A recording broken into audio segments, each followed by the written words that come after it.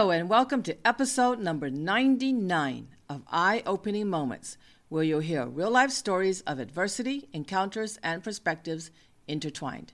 They are moments that can lift your spirits, give you some food for thought, or move you.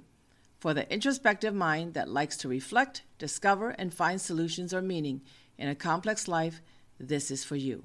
I'm your host, Emily K. Tan. In this episode, you will hear about how to stop wasting time, and only she understood.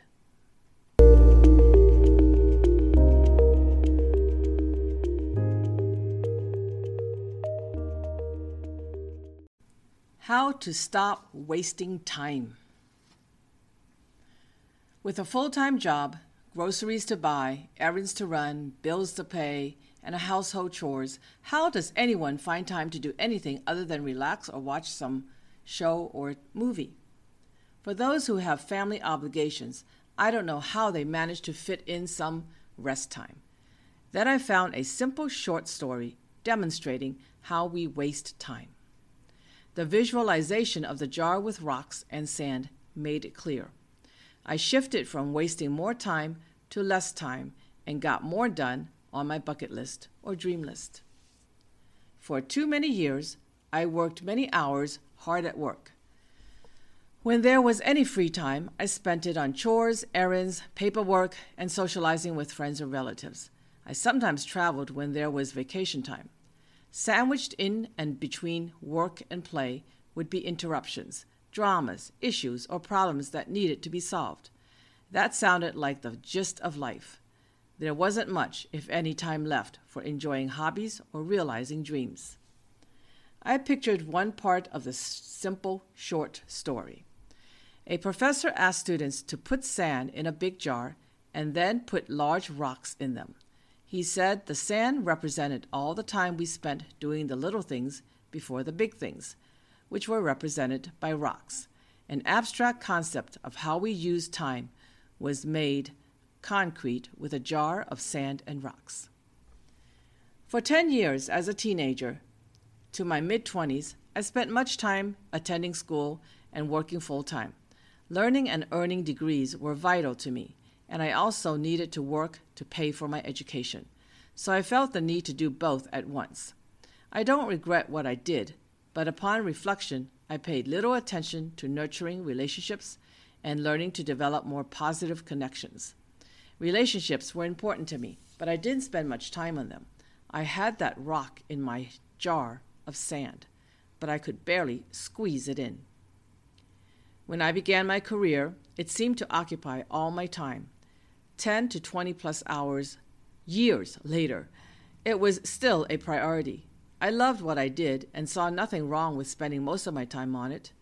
I was lucky to have enjoyed a long career doing what I loved. It wasn't until I began doing work I did not enjoy that I paid more attention to priorities. Doing work I did not want, I call it a job. I no longer had a career. I had a job to pay the bills. After enjoying over 20 years of a career and an adventure with my stint in business, having a job only to pay the bills was hard to swallow. However, I began to see the professor asking students to do a second task in the story of rock and sand. The professor asked students to put the big rocks in the jar first. After placing the rocks, the students were to put the sand in the jar. Imagining this scene, I saw how the sand could fit in the big rocks' little spaces, cracks, and crevices. It seemed easier to fit the sand in once the rocks were there first. With the rocks as priorities, the professor suggested that if we did those first, it would be easier to fit in the other things that we needed to do, or that there was space for the other things like the sand. The image of the jar and the sequence in which to do things were apparent. Out of a career, I had a job. Not enjoying the 8 to 9 hours I spent at work, I suddenly felt like I was wasting a lot of time or using up a lot of time doing what I didn't like. I didn't want to waste time. Time is too precious. Once it's gone, I can't get it back. It's too valuable to waste. The older I get, the more urgent I find it is to make better use of my time, because my time will run out. I had to think of what to do next. I felt the need to do things I enjoyed. I began thinking of my long, long lost bucket list and dream list. I started typing the lists. The feeling of joy began creeping in. I began identifying my big rocks and how I would make the time to make them happen while still working full-time. Tickled to do what would make me happy, motivation appeared to help me begin checking off things on my dream list and bucket list. One dream was to become a published author. I couldn't believe I had spent more than 10 years thinking about it and doing nothing about it. Naming this as one of my rocks, I published a book within a year. Work became easier to bear because I was doing something I always wanted to do when I wasn't working. Before I knew it, I wrote 3 more books the following year and published them all while working full-time at a job. Check, one dream realized. One rock at a time, my dreams become fulfilled. All the sand of other things gets done too. Most importantly, with priorities clarified and done first, all the other little things get done too. When you want to stop wasting precious time, think of the jar of rock and sand and which ones you are putting in first. A fulfilled life is crucial to taking the time to place the rocks first.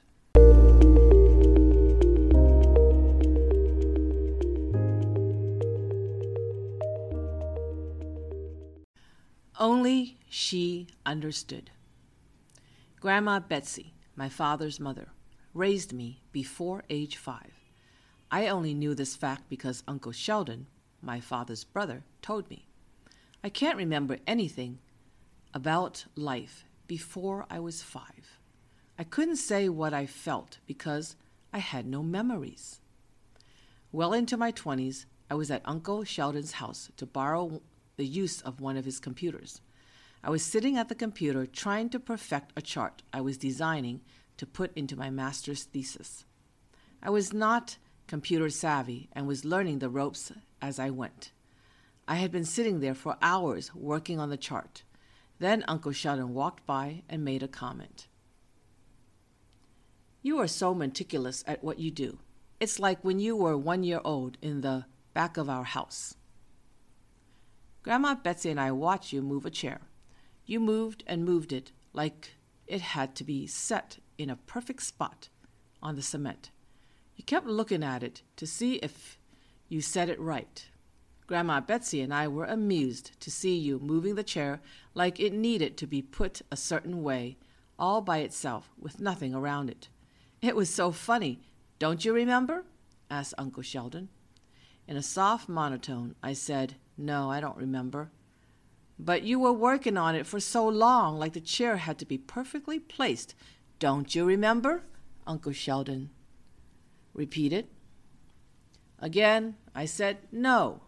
With no recollection, I felt nothing. When Uncle Sheldon mentioned that I was living with them before I was 5, the adult me wondered why I wasn't living with my parents before I was 5. But I never thought to ask. I became more disturbed because I couldn't remember the chair incident, and I lived with Grandma Betsy before I was 5. Though it disturbed me, I dropped it from my thoughts. I considered it something that shouldn't be surprising to me. After all, when I was 5, Mom sent me to live with Grandma Sandy, her mother, who lived in another state.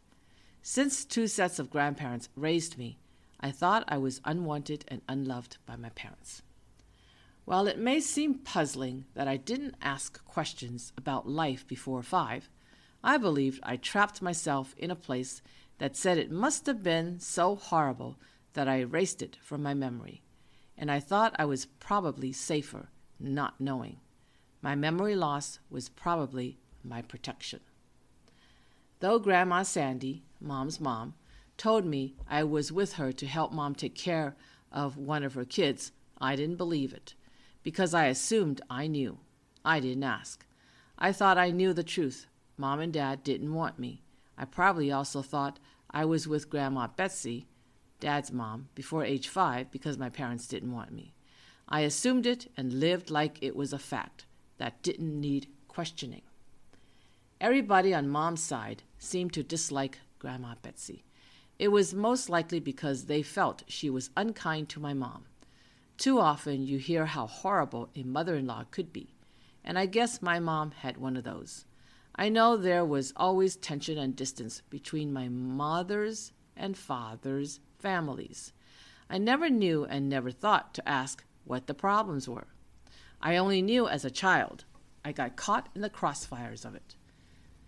Mom's side of the family told me to stay away from my father's side of the family, and it was no big deal since they didn't live nearby. After I was 5, my visits to Grandma Betsy were far and few.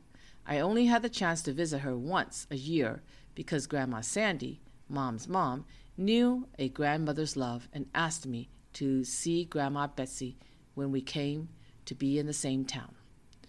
It didn't seem like Grandma Betsy and I had much of a relationship other than one between granddaughter and grandmother. We didn't have a good or bad connection. The closest I got to her was when she became gravely ill. She had moved to the same city as me because her son, Uncle Sheldon, was there, and he would take care of her. I could take a train and visit her in less than an hour. As a grown woman, I visited Grandma Betsy and my uncle when she was sick. I was satisfied and happy with my career as an elementary school teacher. Fulfilled that I could support myself without worries, I lived reasonably comfortably. With enough money, I had the freedom to visit Grandma Betsy anytime. We didn't talk much when I saw her because she often lay in bed. She was frail. She lost an extreme amount of weight and lost most of her hair. I heard her cancer was terminal, and she had less than a year to live. During this time, I got to know her a little bit. I didn't know Grandma Betsy by conversation as she didn't speak much. I think she was too weak and not feeling well, but I could feel her appreciation that I visited her almost weekly. It made me want to see her more.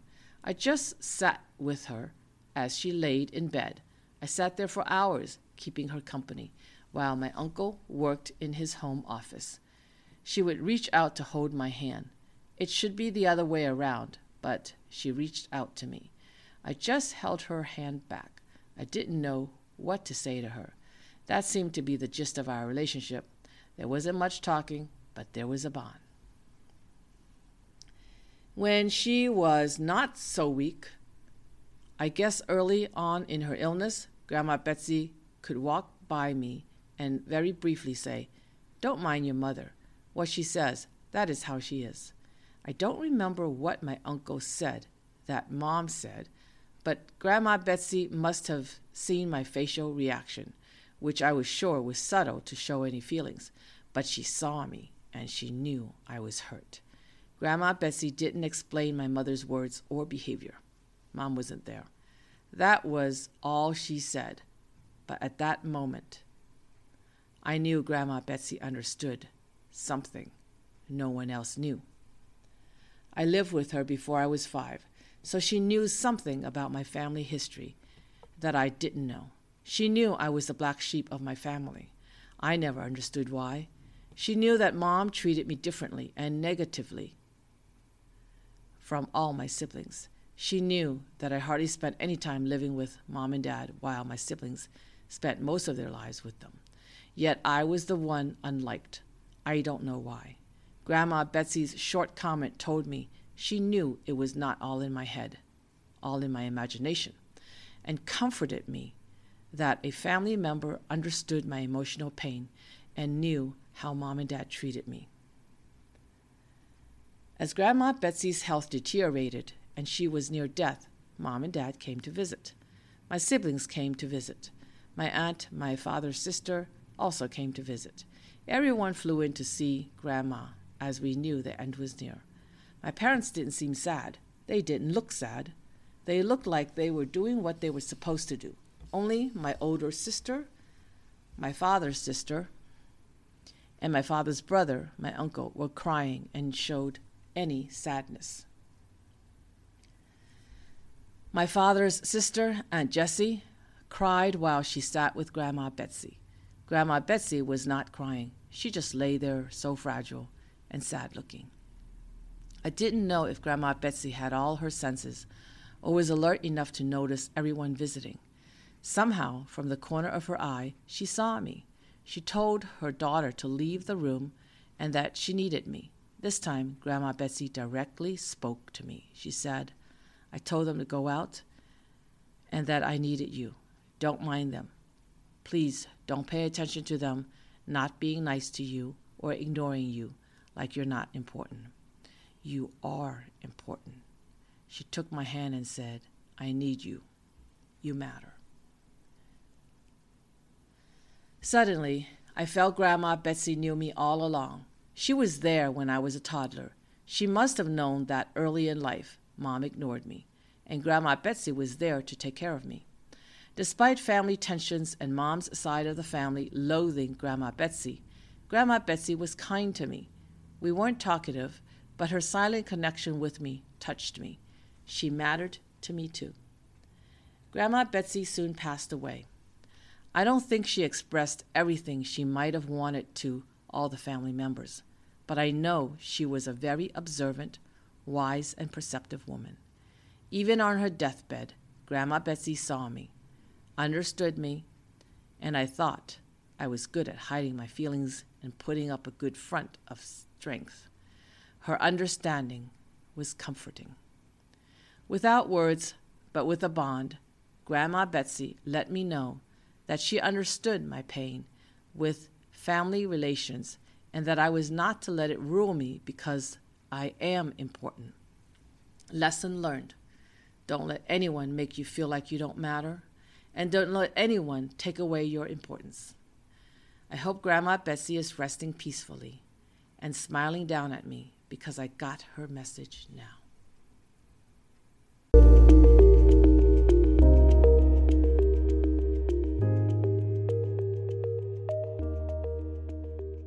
Though we all waste time at one moment or another, visualizing a jar of sand and rock can help us prioritize and move into action.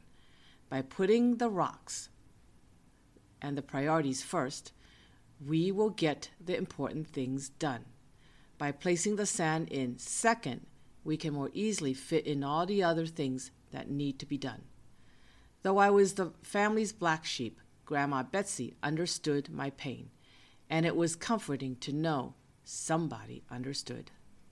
Next week, you will hear 2 new real-life stories called My Dash and Ambiance Matters.